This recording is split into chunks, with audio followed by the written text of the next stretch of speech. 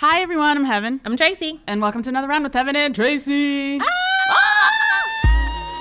Indistinguishable screaming. Everybody's so excited.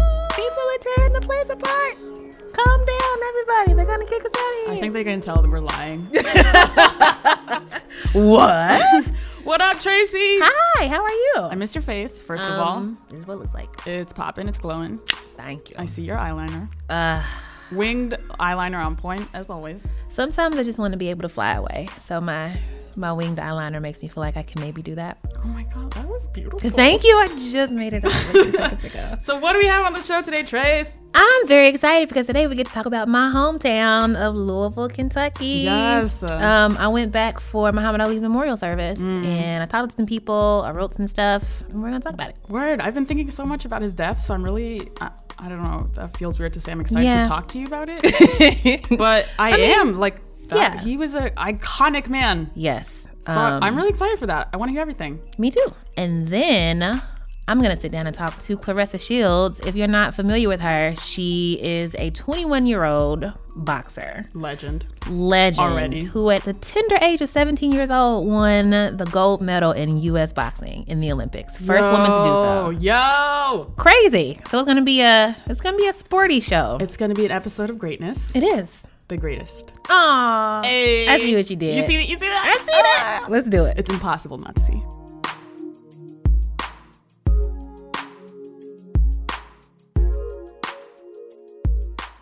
You may have heard that Muhammad Ali passed away. You may have heard that he is from Louisville, Kentucky. I did. I thought of you immediately, Tracy. I forgot that he was from Louisville. I feel like that's a very normal thing for people to forget or to not know. But it's such a big part of who he is. I know. I'm so glad that you know all this already, so that means I don't have to explain as much. I feel like I didn't think much about what he meant to me as a Louisvillian until he passed away. So after I heard that Muhammad Ali passed, I decided to fly to Louisville so I can cover it for the website, do some live tweet, and also write an essay. What was the mood like? I felt the way that I feel when I go home for Derby. You know, it's like I'm going home to my city. It's a party. And for kind of. And not only that, but it's like Derby is like the one weekend a year, literally, that people are paying attention to Louisville. You know, it's the only reason that celebrities go. You know, it's the only the only time that people are I'm gonna rent a car and drive to Louisville, Kentucky. Yes, on purpose and stay there and not just drive through. So everybody Black in Louisville, if you're from Louisville, you've been there for a couple of decades, a few decades or whatever. Everybody has some kind of Muhammad Ali story. They're not always interesting stories. It's usually oh yeah, my auntie went to school with him. I have an auntie who went to school with Muhammad Ali, or my cousin's hairdresser's best friend is saw him in the his street. Yeah, you know, or when I was a little kid, I used to see him jogging behind the school bus. Oh man, because he used to do that in the mornings. He would race the school bus. Can you make sure to be very still because the chair squeaks and this will pick it up? Can we move to the dining room table? Listen, if you're just learning how to use that, I'm not. So I wanted to see if my mother had any stories. It's a good story. No, it's not. You don't know that. Oh, yes, I do. It was a battle to get it out of her. Okay. But I finally did. Why are you so difficult to work with? I don't know. He and his brother were driving around in this big old convertible. Now, I was a little girl, about 10 years younger than they were, 10, 12 years. They came by my cousin's house, and what struck me, I might even say what impressed me, was seeing two Black men in a big, beautiful car like that. I think this is a great story. I think it's silly. There's a lot in it. There's racial politics in there. Have you never seen Black racial men? Politics? Yeah, you never seen Black men like that in a car like that? It's pretty big. Oh, okay. Yo, your mom should tell every story. I was hoping and expecting to have more stories like that. You know, when I was a little kid growing up, this is what he meant to me. I was very surprised to see the concentration of out-of-towners. Okay, I'm Will Campbell, age 42, from Los Angeles, There was a guy California. who drove or flew out with his young son from Los Angeles, and he had named his son Ali after Muhammad Ali. Is this your first time here? Yes, ma'am. What do you think? I like it. because Muhammad Ali, it was his hometown. So. So Ali, tell me something that you know about the original Muhammad Ali. Well, I know that he important to you. Well, he stood up for the Vietnam War. You have to be pretty brave to do that because he was a great boxer, so they asked him to fight, and he didn't want to. So, and he won a gold medal in the Olympics, and when he went to go eat, they said he couldn't be served. They couldn't give him food, so he got mad. He went to the bridge and he threw his medal off, his gold medal, Olympic gold medal off. So, what do you think about that? I wouldn't have done it. No? That's a very honest answer. I appreciate it. I don't know if I could have either, to be honest. I would not have done it, for the record. I want to go on record as saying. But I was just like, this is amazing. Like, what a legacy. I know. So the story that Little Ali was talking about was, so Muhammad Ali goes and he wins his first gold medal, comes back to Louisville, which then was still segregated, and he tries to get a hamburger, so the story goes, at like a diner. And the lady's like, no, I'm not serving you. He's like, excuse me, I'm a gold medal Olympian. I represented your country. And she's like, you're a nigger Olympian, basically.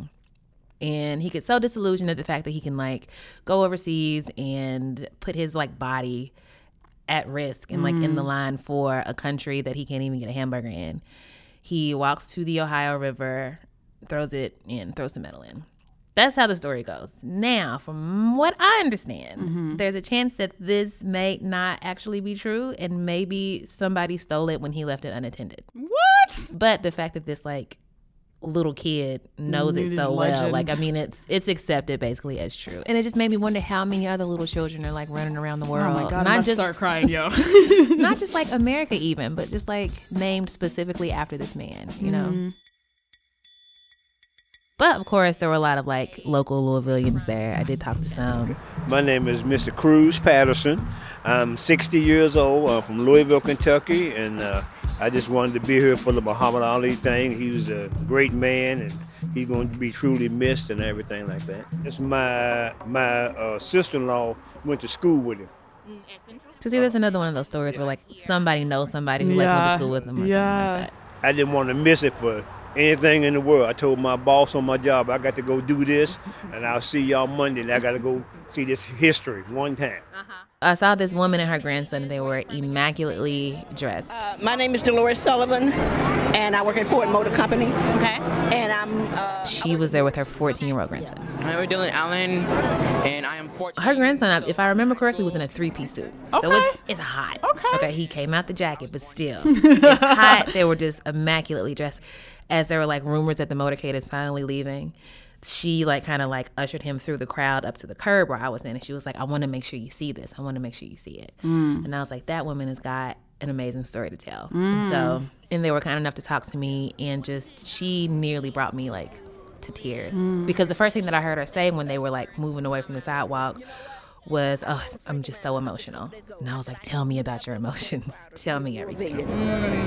I'm so proud to say that I live in Louisville, Kentucky, the city where the greatest was born. I'm so proud of our community right now, how we come together and how we, have showing him love and that kind of stuff. I'm so proud. I'm so proud. I'm so proud. I'm so proud to be a Louisvillian right now. I feel it. Me too. You gonna make me cry. I'm so proud. I am. I'm so proud. I've been emotional all week. It's been an emotional week. Yeah, I feel that. Yeah. I'm gonna almost cry again. I mean that summed up how I felt like about the whole weekend. I was just So very, very proud. proud. I know. I think one of the most striking things to me about how his death was covered and talked about is like he did so much. He was so brave, and to celebrate that in his death when the same people were part of the problem in his life was just wild to me. Like people could not see the connective tissue between Muhammad Ali saying I am the greatest and Kanye West inspiring people with his vanity, his alleged vanity, which, people are allowed to be vain. They're allowed to love themselves. And I was thinking a lot about like LeBron James and like contemporary athletes and how people are like too aggressive, they don't, too arrogant. Yeah, it's like y'all are not about that life.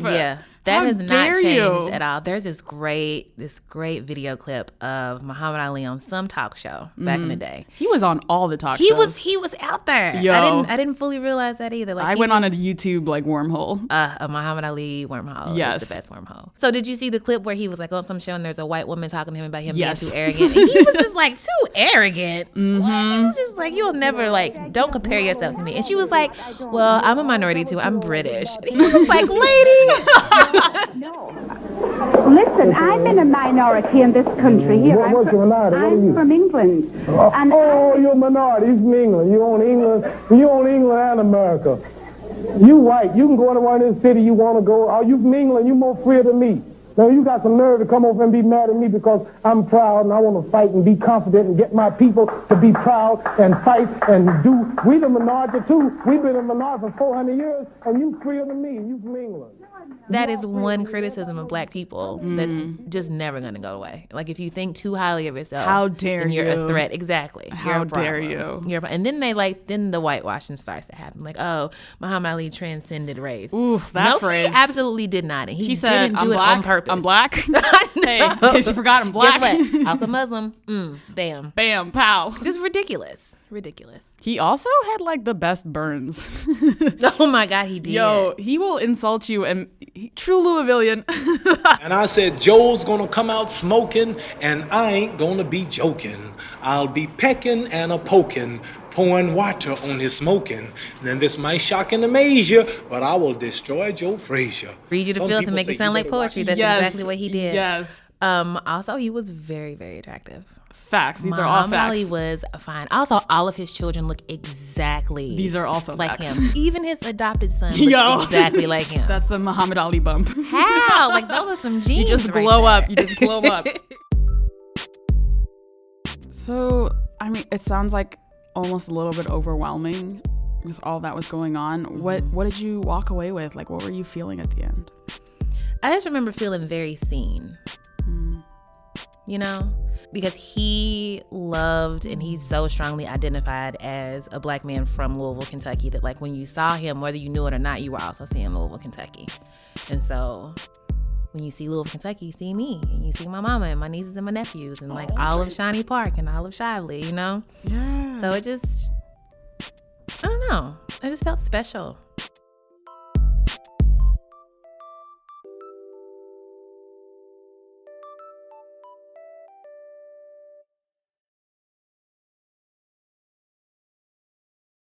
I'm here with Claressa Shields, who is the first U.S. woman ever to win a gold medal in boxing. And she did that at the tender age of 17.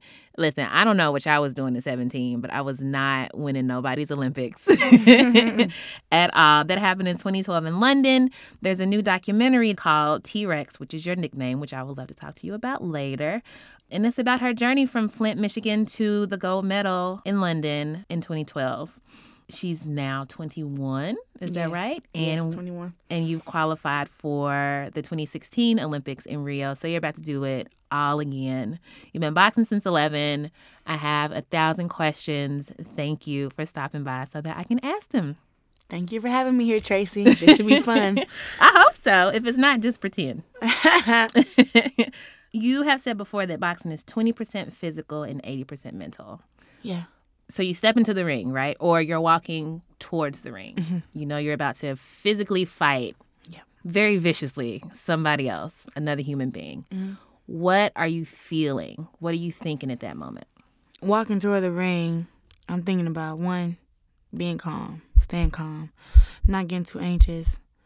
I'm always talking to myself. When you watch my fight, sometimes you see me walking to the ring and I'm nodding my head. I'm talking to myself in my head. I'm asking myself questions. Do you know you're getting inside the ring? And I answer, yeah, I'm walking toward the ring. And then it's like, okay, you're walking toward the ring. You know within 1 minute you're about to be fighting inside the ring. Yeah, I'm about to be fighting inside the ring. This is your house. You run your house. I walk the whole ring to let it be known to everybody who's outside the ring, everybody watching, this is my house. And I'm the boss in here. I have to take those mental steps, step by step, every fight, to be conscious of where I am. Because I've had a fight where I just got inside the ring, and I got out, and I won. But I was like, what the heck happened? I didn't like that. I wasn't able to recall how I felt or what was going on. So now I have these check marks before I fight. If I think hard about it, I think the ring smells like sweat almost. It's pretty hot inside the ring. It's like the brightest light that I encounter, up at camp. The light isn't that bright. But once you get inside the ring, it's like this big old brightness over the ring. It's like you're the center of attention and everything else kind of not important. Once I get in there, the ref checks my glove, checks my headgear, checks my mouthpiece. And after that, I'm looking across at my opponent and I'm like, okay, it's time to do the business. It's time to go. Some of them come and look at me dead in my face. And then some of them, I look at the ground. But I feel like if they have too much confidence, I'll look right back at them and I'm shaking my head like, yeah, it's about to go down in here. Yeah, all the talk is over. It's time to fight now. And I'm waiting for that bell to ring, and then I just kind of get amped up. Like, you know what? Go in there and have fun. Go in there and fight her. When I throw the punch, knock my opponent back, or at least knock their head back. I love to hear that. When I hear that, I'm like, oh, that was a hard shot. And I don't really get hit with shots like that. I'm always the one landing that shot. I'm always, once I land one, I'm like, oh, I see 3 or 4 more openings. And then I try to get my combinations off because I'm so fast and I punch so hard. I like to back up and let my opponent build their confidence because some of them be really scared. I want you to fight me. I want to see your best. I want you to have some confidence. So I may not punch for 10 seconds. And I may let you land a shot, but I just want you to, come on, let's fight. She may land at least 1 or 2 punches. So I'm going to throw 8. Mine are going to be faster. Mine are going to be harder. And I'm going to win that combination battle. I want to know what's your favorite punch. And I'm going to let you hit me with it. And after you hit me with it, I'm going to let you know, now your favorite punch just became my favorite punch. So I'm going to hit you with the same punch you just hit me with over and over again. And it's going to make you not want to throw yours because now when you're throwing yours, I'm throwing mine at the same time and I'm landing first and you're not able to land, you kind of lose your confidence. I want to break your confidence. I want you to feel like there's nothing I can do with her. I want you to go through every game plan you have, A through Z, within the 4 rounds to figure out how to beat me. And I'm just going to have fun and, put some power and speed on you and see what you can handle. I've tried to make my ears adjust to hearing USA, USA. To me, it's motivational. They're yelling out combinations, but really all I can really hear is the coach. But I can always hear USA. And when they're yelling USA, I think it's overwhelming for my opponent. And I'm like, I'm going to attack her while they're yelling USA. I know that I have won a fight. Sometime I know before I get in the ring. I know how my body feels. And sometime before I get in the ring, I just feel untouchable and I feel unstoppable. And I'm doing some trash talk to my teammates like I'm about to beat this girl up. And they're looking like, Clarissa, we know. I'm like, nah, y'all don't know what's about to happen. It's about to be nasty. If the first round is close, I can guarantee you the second round won't be, and the third round won't be, and the fourth round won't be. I just kind of, some fights I know before I get in there, get in there, and then some fights I know after the first round.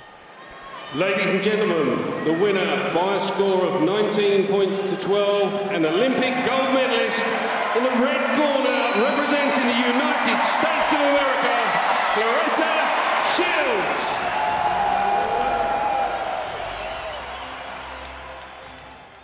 So I just watched the documentary. I'm the least athletic person on the face of the planet. So to see somebody else physically asserting themselves, and especially women, because that's an image that we don't really see very much in the media. We're usually like, like little cute and dainty and like little flowers, which really gets on my nerves. Yeah, but Kim Kardashian. Yeah, for one. I don't think it was ever explained how you got the nickname T-Rex. Where'd they come from? Well, now, I'm 165 pounds. I'm a pretty big girl. I'm 5'10" in height. Back in the day when I was 11, 12, I was tall, but my arms were very short. And a teammate who I boxed against, his name was Darion. He was like, you don't have a nickname. And I was like, I don't know what my nickname would be. And then he was like, Reese Cup. I'm like, what? Come on now. Because my nickname is Rest. I'm like, Reese Cup? That's the worst nickname you can think of. And then he said something about Chocolate Thunder. I'm like, what? I'm not a stripper. I was what about are you to say talking that sounds about? like a stripper's name. And then he said T-Rex. And then I was like, why? And he was like, because you mad aggressive and you got these little bitty arms. And I was just laughing like, okay. And from there, that's just how I felt that I was. I felt like I was a T-Rex. I heard it's the most dangerous dinosaur, but also one of the smallest ones with the smallest arms. So I was like, okay, I'm a T-Rex. That's perfect. So I stuck with the nickname. And it sounds good, Clarissa T-Rex Shields. So. Yes. I do not have a nickname. I feel like if I did, it would not be anything as fierce. My mom calls me Sweet Pea. We're going to edit this out. It's not very fierce at all. I'm always really interested in why people do the things that they do. So why do you box? I was inspired to box by my dad. And he told me a story of the great Muhammad Ali and how his daughter, Layla Ali, took after him. And my dad used to box. So I thought when he told me that story, he was telling me he wanted me to take after him. Sadly, I was wrong. And when I asked him could he sign me up, maybe 2 days later, he told me no. But I had already went to the gym. I knew where it was at. I was down there already training. So why did he tell you no? My dad said boxing was a man's sport, and he told me that I was too pretty to be a boxer. At the age of 11, I did not think I was pretty at all. Wow. And if my dad would have said any other reason not to box, like maybe because you can get head trauma or because it's dangerous or, whatever, maybe I would have accepted. But he said, boxing is a man's sport. And I was like, you got to give me a better reason than that. We got to. So I think I trained there for about 2 days, and then the coach said you have to have one of your parents line you up. I went back to my dad and asked him again, and he drove me to his house, and we had an intervention. I walked into his house, and it was his wife, her 3 kids sitting at a table, and everybody kind of voted on if he should let me box or not. He voted no. Everybody else voted yes. So he lost majority decision. That was my first fight won against him. I don't think he knew how tough I was. And when I started boxing, when I walked into the gym, it's just the most homiest place I've ever been in my life. So I kept going. So at 11 years old, you were like, nah, women can do any and everything that men can do. I had a very strong grandmother. Okay. And my grandmother was fully just equal rights. She don't care. Gay rights. She always watched me race the boys on the street, play football in the yard, play basketball. The only thing she hated was when I got hurt. Did your grandmother, or would she consider herself a feminist? She was more of like equal. Men get a lot of privileges. She's more of like the person like treat me how you want to be treated. And my grandmother was not the nicest of them. I mean, she's like, if you treat her like shit, she treats you like shit. If you're mean to her, she's mean to you. If you disrespect her, she has no problem disrespecting you back. And I remember one time she was so mad at one of my family members. She said, if he was next to me drowning, I'll let him. And I was like, Grandma. You sound like my granny. And the last time I actually spoke to her before she passed, I was so sad. I was 16 years old, and she was talking to me, and that's the first time I walked to my grandmother's house, and I showed up unexpected. I didn't call, and when I seen her, she's like, Coco, and she gives me this big old hug, and I'm like, wow, I haven't seen you in so long. I think probably like a month or two. I always talk to her over the phone, but I really wasn't able to get in contact with her. And I went over there, and I seen her, and I can just tell, she was sick, but I can tell she was trying to, fight her way through. Her eyes were glossy, and when I sat down, I started crying, and she was like, "It's okay, Coco, it's okay. I'm gonna be all right." And she was like, "Just when I die, don't be letting everybody come to my funeral and kiss on me." She said, "Tell them I said, bury me face down so everybody can kiss my ass." And I started laughing so hard because my grandma she had that feistiness in her.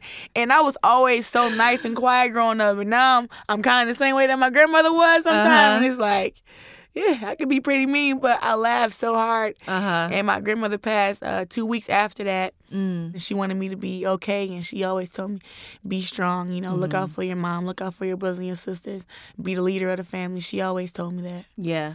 I can tell that you carry all of those things with you when you step into the ring and when you fight. I have to. My grandmother hated seeing me cry. My grandmother was just so tough. She didn't even tell anybody in the family that she was sick. She didn't want anybody feeling sorry for her, and that's how I am. When I get in the ring, I don't want you feeling sorry for me. Mm-hmm. I'm going to get in there and I'm handling my business. And if I come out the loser, it's my fault, and I'm going to fix my mistakes. Mm-hmm. And it's kind of like everything is all on me, kind of. So that's kind of how she was. Mm-hmm. You're wearing a beautiful Muhammad Ali shirt right now.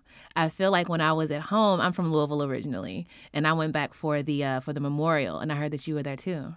Yes, I was there. I went to the memorial. I couldn't imagine being anywhere else that day. I felt like a part of me, when I heard that he passed away, I felt like a part of me kind of left. I met Muhammad Ali when he was sick, 2012. He couldn't talk. Mm-hmm. And all he could really do was, just look at me. He saw my gold medal. We took a picture together. I met his daughter, Layla. But I always wondered, what would he have said if he was able to talk? But you know what? When I saw him, I can sense that he still was a fighter. He always stuck up for what he believed in. Right. It didn't matter if it lost him money, if it lost him followers. I think him being true to himself gained him a lot of followers, and he influenced so many people. And I just was like, I have to be there. Mm-hmm. I think being from Louisville and also being Black, being a woman, to see somebody who is being like every part of themselves, and you remind me a lot of Muhammad Ali after I watched the documentary, because I remember that scene where y'all were talking about endorsement deals and how to attract sponsors. And there was a cute little white girl who was like, I would love to see you not say so much you like to beat people up, that you like hitting people. And you're like, why? I'm a boxer. This is like the truth of like me and who I am.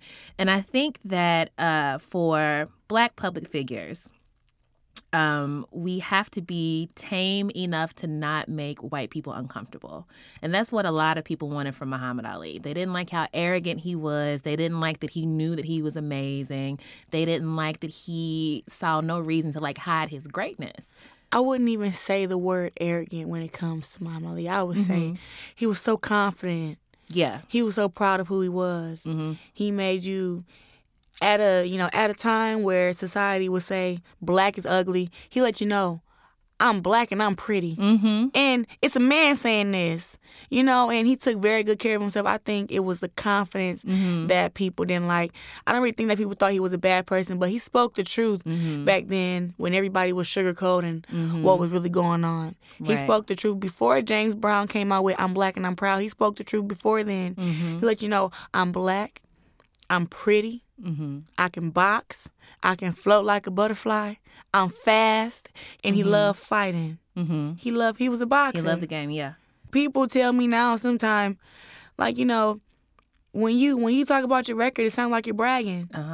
Those are facts. Yeah. I'm 74 wins with 1 loss. Right. And even so, that's something to brag about. It's not. I don't think it's bragging if it's the truth. It's facts. Right. I've been undefeated for 4 years. I got 75 fights. Out of 75 fights, I've lost 1 time. When I say it may sound cocky or arrogant, but that's just my confidence and how proud I am of myself for completing that task. I'm the first woman to win an Olympic gold medal. I'm a 2-time world champion. I'm the only American boxer who has ever won 3 global titles. The first. Nobody has ever won 2 world championships from the United States, male or female. And it's like when you have to tell people that that's what you do and that you're proud of it. I think when you work so hard, you don't have to be tamed. Nobody can tell me how to talk about my record. If you ask a basketball player what he loves about basketball and he tell you, I love dunking on people, what you gonna say? Oh, I don't think you should say that. Right. He loved dunking on people. Yeah, he loved dunking on people. You ask me what I like about boxing, I literally like to get in there and fight. I wanna see if you can beat me, and if you can, I want you to show me. I don't want to talk to you.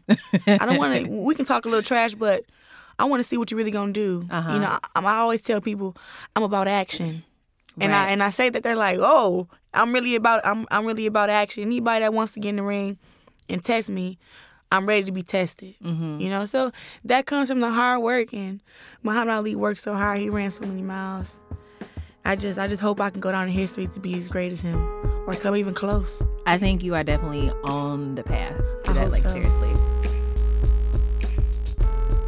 I know you're trying to get some sponsorships and endorsements, etc. We see these other people getting all these big endorsements and all that, so. I want every time you're on TV, if a potential sponsor sees you, for them to be drawn to you and say, oh, I want to work with that girl. But I would love for you to stop saying that you like beating people up and making them cry. You would love me to stop saying that? Yes. Stop saying that. Why? It makes you seem like you're a bully.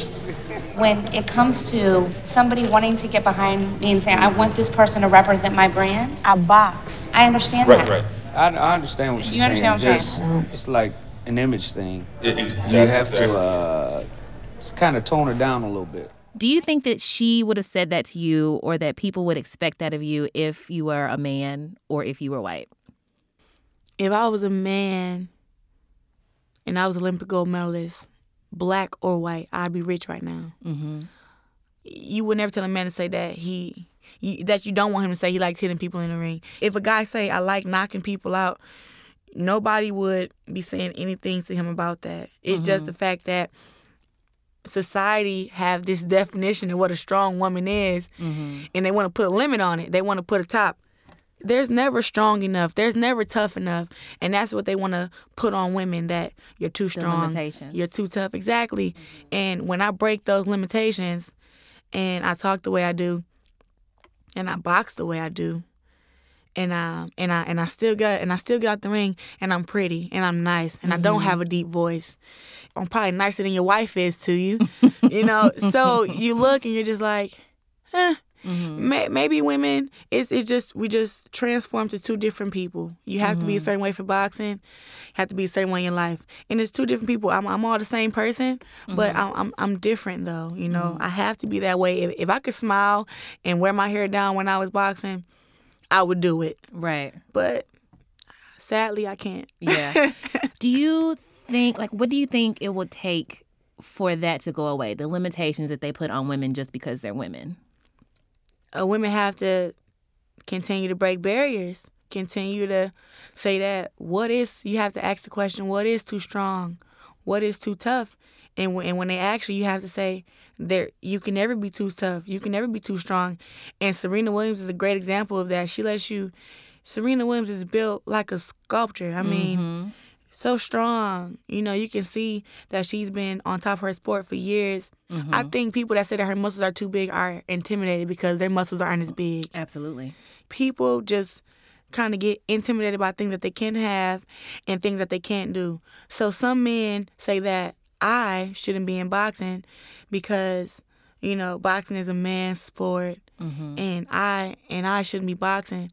But the majority of them that say it, I box better than them. Out of the top men boxers in the whole world that's boxing right now, I classify myself at least in the top 10. Out of all the boxers in the world, male, female, if you have a list of 10 boxers who are the best in the world, I don't care if I'm number 10 or if you got me as number 1 or number 5. I'm in the top 10. And there's a whole world of boxers. I love that you know where you stand, though. I love it. I'm the best ever. Bam. Best female ever, because Muhammad Ali is the best ever. That's the greatest of all time. Let's talk about your beginnings. You're from Flint, born and raised. Yes. So it's been in the news a lot lately for Not Great Things, the water situation. And I feel like when there's this media-painted image of a place that's like going through it, you know, we sort of just take what we're given by the news and then we move on. I want you to tell me what Flint is like. What was it like growing up there for you? Every kid on the block, parents knew each other. Everybody talked to each other. But as the years went on, as I got older, probably from the age of 8 to maybe 12, you see a lot of changes within that 4 years. And at the age of 6 till about 8, I stayed with my grandmother.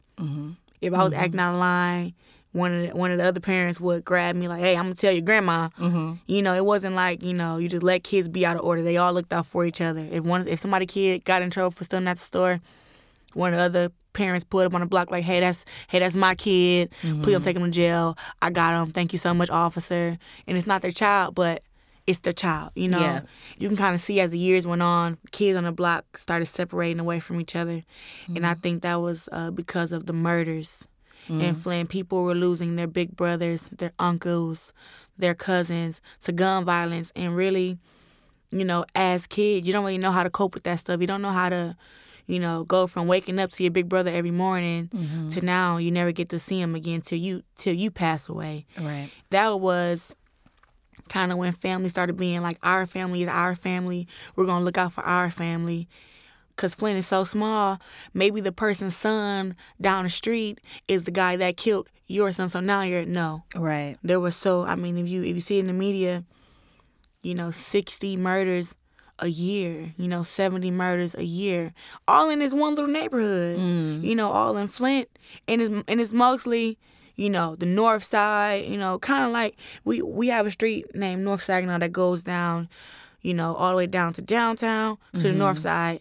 And within this range is where the 70, people are killed at. And it's black on black crime mostly. We don't really have a lot of, where, cops are shooting, where cops are shooting African Americans. There's not a lot of that. That's where I see the change at, because I really wasn't involved financially at that young age. I was being taken care of by my grandmother, my mom. So I didn't really, know much about that. But I do know that the murders, are something very hard to deal with for a child. And in Flint, you're not taught the right coping methods to deal with it. And that's what I think the problem is, You say in the documentary that without boxing, you don't even want to say where you would be. But where do you think you would be without boxing? But boxing helped me find who I am, find who I'm supposed to be and my purpose. Without boxing, I had the mindset of, I wanted to have a lot of kids. 10 before you were 26. Yeah, I wanted to have one every year. I wanted to have a big family. And I didn't think about how I was going to take care of that family. I was just like, I'm going to be a singer. I'm going to take care of my kids. That's it. It was more of like, I had this part of me that wanted to show my mom how to be a mother. At an age from till I was 16, I always felt she was just a terrible mother. And I was just like, I just want to show her by example. This is how you treat a child. It's how you take care of a child. And now it's funny now because I'm 21, and it's like my mom is my child now. I literally take care of my mom. I take her out to eat. I buy her clothes. I laugh with her. I ask if there's anything she wants from the store. Like she's my child. And even though she never did that for me growing up, it just makes me feel good to actually do stuff for her because she's my mom and I love her. And I forgave her for the past stuff, but still just like I love my mom. So I kind of show her like maybe in your next lifetime when you have some kids, you'll be a little better because, learn from example. I was such an angry child. I just really needed to find an outlet. And if I wouldn't have found an outlet, I would have kept resorting to anger and getting into street fights. And I think I would probably be like more of like kind of the road that my sister took. She went to GBRC. My sister's been in jail. Wait, she went to what? GBRC. It's like a junior jail. Okay. In Flint, Michigan, on Pasadena. She's been there a couple times. I just don't know how God would have been able to get a hold of me without boxing, because that's how I found God, through boxing. So tell me more about that. I had a boxing match. I was 3-0, and I boxed against a girl named Chloe from Pontiac. I was 13. It was the toughest match of my life, and I was having trouble in school with my grades because I simply just could not stay awake in the morning in my seminar class. It was too early. It was like 7 o'clock. I'm like, God, I'm trying to, I forced myself to get up and come here. I'm sleeping on the bus here when I get to my class. I'm looking at the teacher. Then all of a sudden, I'm waking up when the bell rings. I'm like, I fell asleep again. And it was so hard for me to keep up with my grades. So I got took out the gym for getting the E on my report card by my aunt who I was staying with. She took me out the gym for a month and a week. Worst 5 weeks of my life. Once I got back in the gym, because my grades had came back up, I had a boxing match a week later. So crazy. I stayed ready to fight 24/7, but now I hadn't trained in a month and a week, and now I get to go back to the gym. And now I got to fight within a week, and I'm like, I'm so unprepared, And the fight was so hard. Oh, my God.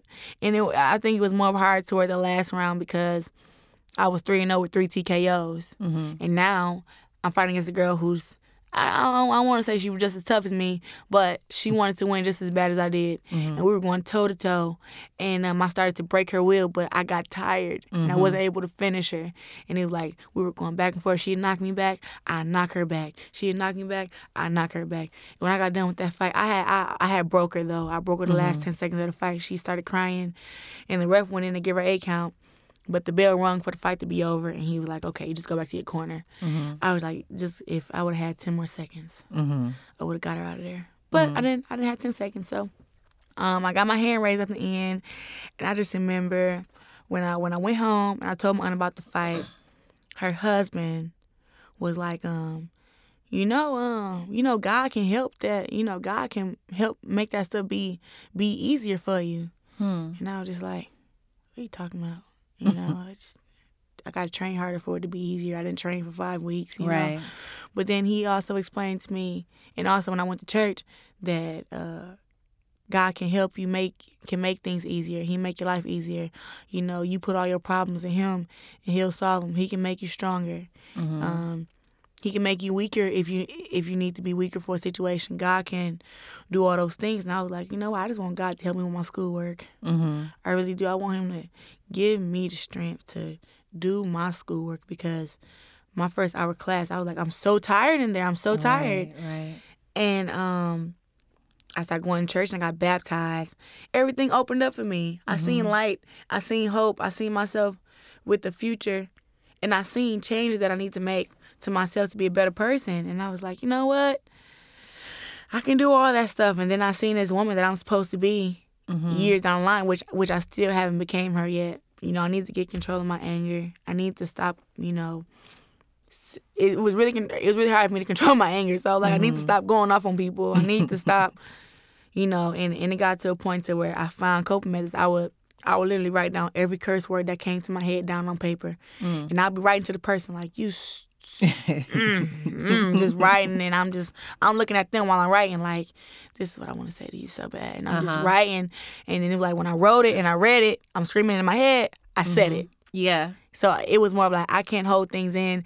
And then when I went to church and I was singing in a choir, it made me feel that my life had a purpose, and that I had a father who would protect me from all harm. Because I kind of found myself to be paranoid all the time, always in, protect mode. And I'm still the same way now, but I kind of give some of that, to God, most of it that I can. But I find myself at my mom's house from growing up living with her. I woke up in the middle of the night many of times where she's fighting her boyfriend, and I got to go out there and fight with her. And it's like every time I hear something when I'm asleep and I'm at her house, I jump up. Right. And it's like I'm looking around. I'm like, Ma, you all right? She's always like, yeah. on the defense.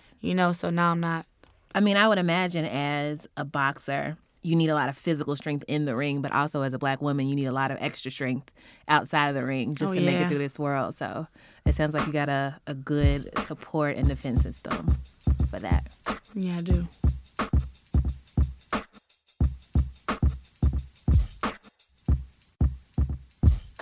All right, so we're going to go to the fun part of the interview. It's got a weird name. It's called Pew Pew Pew. These are finger guns, and it's like the rapid fire question. There you go. Okay. What is your favorite animal? Tiger. Okay, why? Because they're the king of the jungle. All right. What's your morning routine like? You wake up in the morning, and then you do what? Listen to music. What do you listen to? Some I listen to slow music, Tevin Campbell. I saw you tweeting about Tevin Campbell. I was like, oh my God. Did you see the video? Young. No, I didn't see the video yet. Oh my God. I see the video. What happened in the video? Tevin Campbell, I saw him last night. He was singing. He sung right next to me. He got the voice of an angel still to this day. Still sounds amazing, right? Yeah. What did he sing? Now I dreamed of you every day. I know that song. And something. Can we talk? Can we talk? Can we talk for him? Oh man, he did oh my God, he sung great. I love that man. Toilet paper. Do you crumple or do you fold it before you use it? Fold it. Fold. You answer that quickly. I never thought about that until I saw this question here today. Why? Do you have a reason? Maybe I'm a neat person, maybe? That would make sense because I crumple. I'm not neat at all. Okay, I think because I'm a neat person, I want to, make sure I get all of it. And I want to even get on my hand, none of that. Right. But I feel like if you crumple it, then it's got like, you got like little random pieces of toilet paper going everywhere, right? So if something you don't goes want somewhere that. else, well, it'll be there to grab it if like something happens. Ah. I don't know.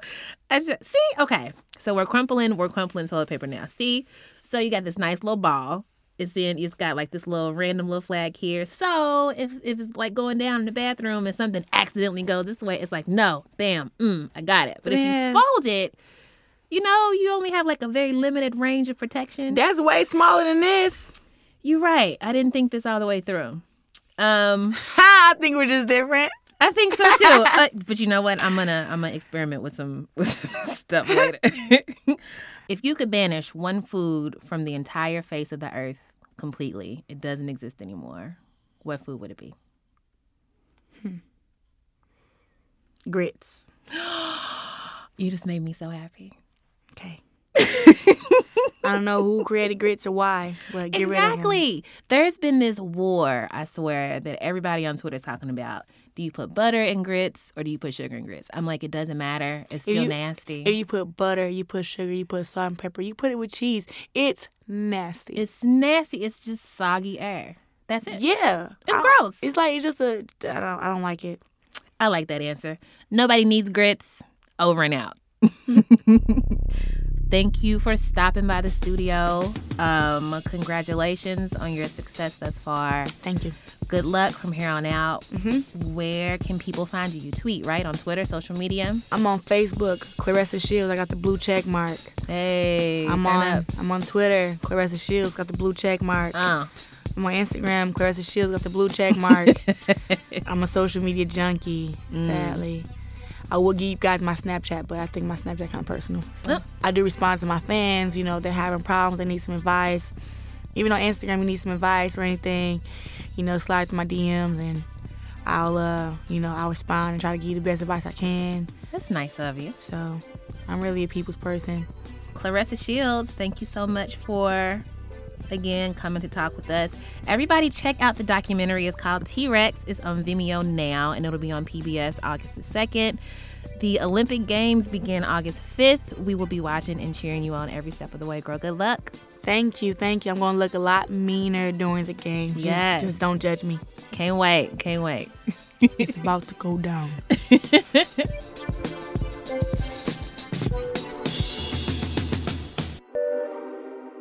Tracy. Yeah. Oh my God. Guess what?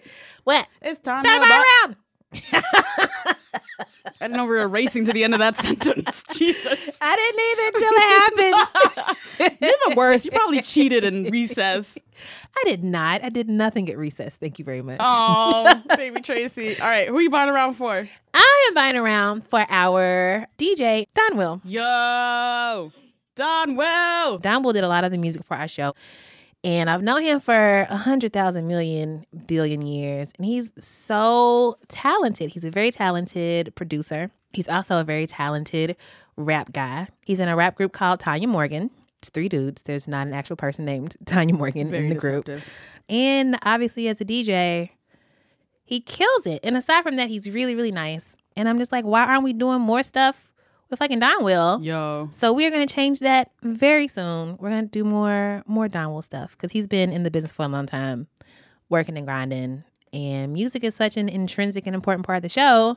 He even did the theme song to my last podcast, which like 2 people heard. And it was a really dope theme song. So thank you, Don Will, for all that you do, all that you've done. Everybody hire him to DJ your lives. I'm sure he'd be happy to do it.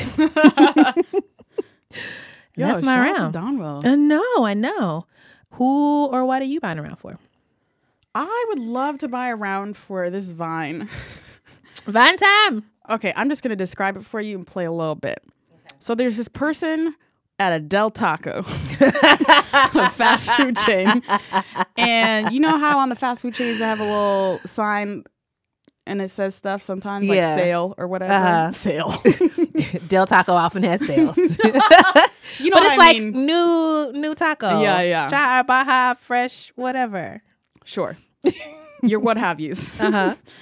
And there's a sign that is like poorly spaced apart. I'm so excited. And it says, or it ostensibly says, fresh avocado.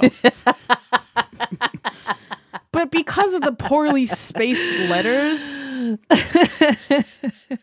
this person was so delighted by how it looked that they just recorded a zooming in on the sign and them reading it the way they thought it was supposed to be said.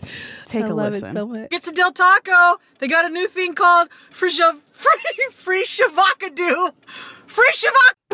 Get to Del Taco. They got a new thing called free shavacado. Free shavacado. So fresh avocado turns to free shavacado. You can tell the person is so tickled by it. That's my favorite part is how amused the person is. Yes. Like, I bet they just sat in the car yelling free shavacado for hours. And it became like a huge thing. Everybody was remixing the free shavacado. I like to imagine shavacado is like your homie who got locked up. Right. And we're all wearing shirts that say free shavacado. Free my nigga shavacado.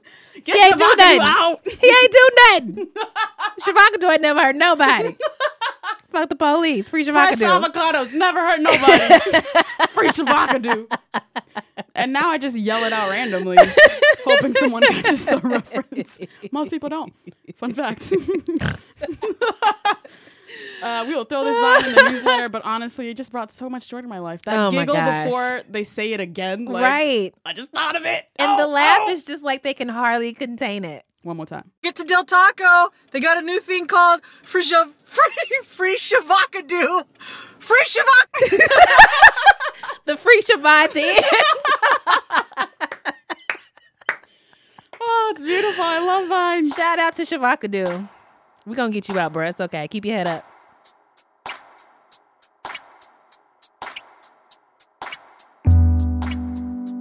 We did it! Tracy, we made it. Hey! Thank you so much to Clarissa Shields for stopping by and talking to us. Shout out to the Pod Squad. Pod Squad. This episode was produced by Eleanor Kagan and Antonia Cerejito with production help from Julia Furlan and Meg Kramer. Shout out to our in-house musicians, Jean Gray and Don Will. You can follow Jean Gray on Twitter at Jean Greasy. That is Jean with a J. And you can follow Don Will on Twitter. That's Don with a D. I don't know what other Not letter a silent you F, could use. as you imagined.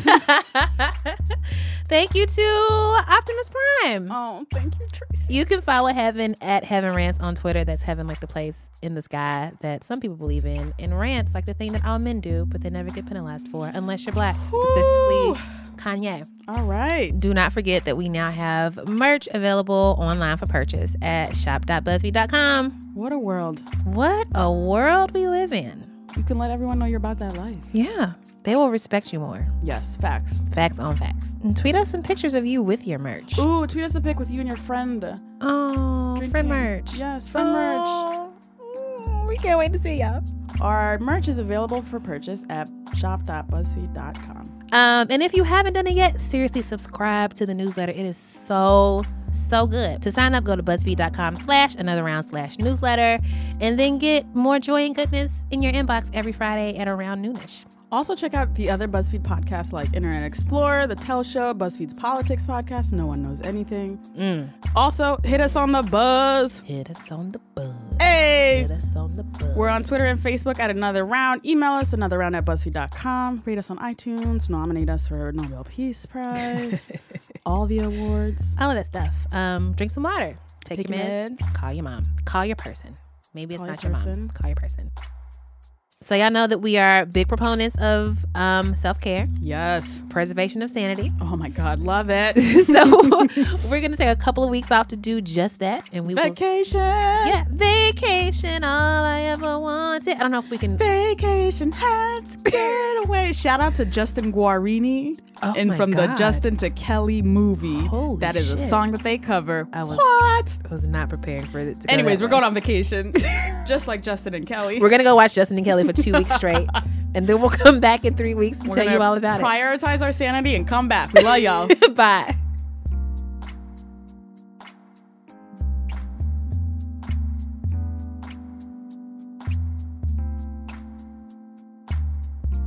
Free Shavakadu 2K16. Yo, I'm about to get a t-shirt. Watch me. And then I'm going to walk down the street and be like, yo, you about the Shavakadu life? Can you sign this petition to free Shavakadu? He was wrongfully convicted. We got DNA evidence now. Innocence Project is involved. We're working on the case of Shavakadu Jenkins. Why is it Jenkins? Why is this so funny? Yo, shout out to Vine. Shout out to all the kids on Vine remixing shit. Oh gosh. Milking all the jokes for all they're worth. Oh my gosh. Go forth and free Shavakadu all. Tweet it today. Hashtag free Shavakadu 2K16. That was beautiful. Whew. We at the Del Taco. Newest item. Is where Shavakadu got picked up. No, where Shavakadu got stopped and frisked.